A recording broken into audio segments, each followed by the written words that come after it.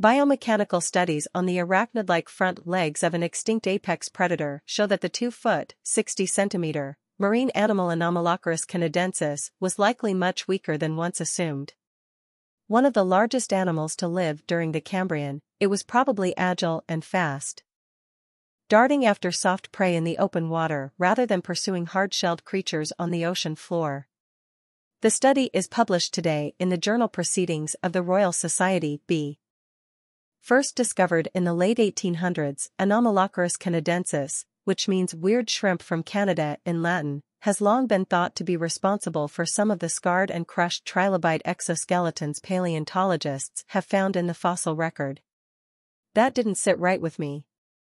Because trilobites have a very strong exoskeleton, which they essentially make out of rock, while this animal would have mostly been soft and squishy, said lead author Russell Bicknell, a postdoctoral researcher in the American Museum of Natural History's Division of Paleontology, who conducted the work while at the University of New England in Australia. Recent research on the armor-plated, ring-shaped mouthparts of A. canadensis lays doubt on the animal's ability to process hard food. The latest study set out to investigate whether the predator's long, spiny front appendages could do the job instead. The first step for the research team, which included scientists from Germany, China, Switzerland, the United Kingdom, and Australia, was to build a 3D reconstruction of A. canadensis from the extraordinarily well-preserved, but flattened, fossils of the animal that have been found in Canada's 508-million-year-old Burgess Shale, using modern whip scorpions and whip spiders as analogues. The team was able to show that the predator's segmented appendages were able to grab prey and could both stretch out and flex.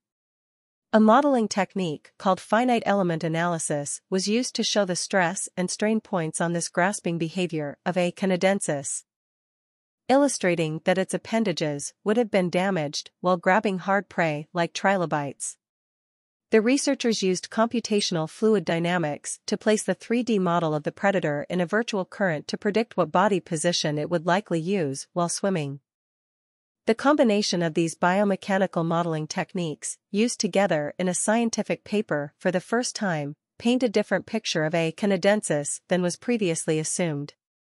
The animal was likely a speedy swimmer, zooming after soft prey in the water column with its front appendages outstretched.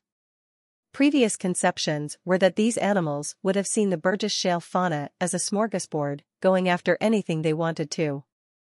But we're finding that the dynamics of the Cambrian food webs were likely much more complex than we once thought, Bicknell said. About the American Museum of Natural History, AMNH. The American Museum of Natural History, founded in 1869 with a dual mission of scientific research and science education, is one of the world's preeminent scientific, educational, and cultural institutions. The museum encompasses more than 40 permanent exhibition halls, galleries for temporary exhibitions, the Rose Center for Earth and Space, including the Hayden Planetarium, and the Richard Gilder Center for Science, Education, and Innovation. The museum's scientists draw on a world-class permanent collection of more than 34 million specimens and artifacts, some of which are billions of years old, and on one of the largest natural history libraries in the world. Through its Richard Gilder Graduate School, the museum offers two of the only freestanding, degree-granting programs of their kind at any museum in the U.S., the Ph.D. program in Comparative Biology and the Master of Arts in Teaching, MAT, Earth Science Residency Program. Visit amnh.org for more information.